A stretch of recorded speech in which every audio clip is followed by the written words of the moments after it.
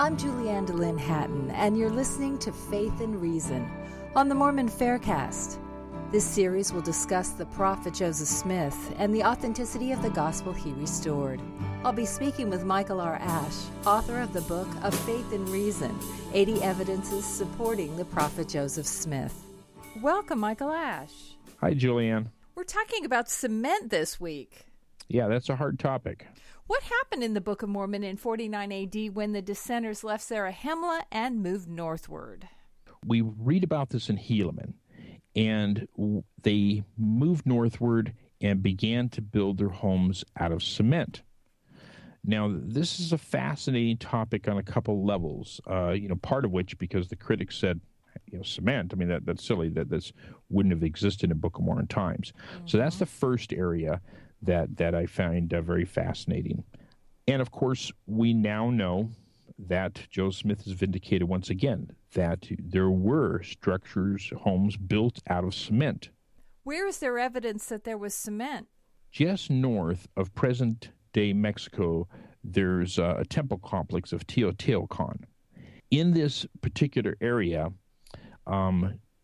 we find houses that were made of cement at the right time. In fact, right not only in Book of Mormon lands, but in Book of Mormon times. And in order to make the cement, and this is lime cement, in order to create it, you have to burn a lot of wood. It takes tons of wood to create the kind of heat that is needed to build the cement. And the area was at least in ancient times, it looks like devoid of trees. In fact, it looks like the deforestation of this area is what brought the entire complex or the city down. And it's, like I said, not only in the right place in the right time, but the fact that there were not trees in the area anciently matches what we find in the Book of Mormon as well. Because Mormon, he's the one that edited all this later on, of course, he says that the people that moved north of Zarahemla, left Zarahemla and built their houses, built cement houses because they couldn't find trees.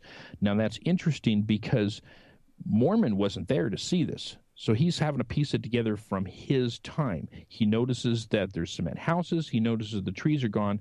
So he sees the causation going backwards. He says, well, there's no trees, so they built the cement houses. Mm-hmm. Well, the truth of the matter would have been that they built the cement houses because there was trees in the area, but they took so many of the trees down to build the houses that the deforestation caused erosions in the area and ended up contributing to the downfall of the city.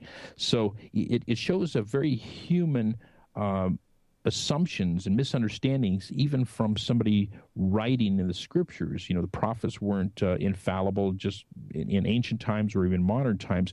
So we see a little bit of the human side in Mormon, but we nevertheless find a very striking bullseye for the right place and the right time again for cement, just as is mentioned in the Nephite record. Thank you, Michael Ash. Thank you, Julianne. Thanks for listening to Faith and Reason on the Mormon Faircast. I'm your host, Julianne DeLynn Hatton, inviting you to keep the faith.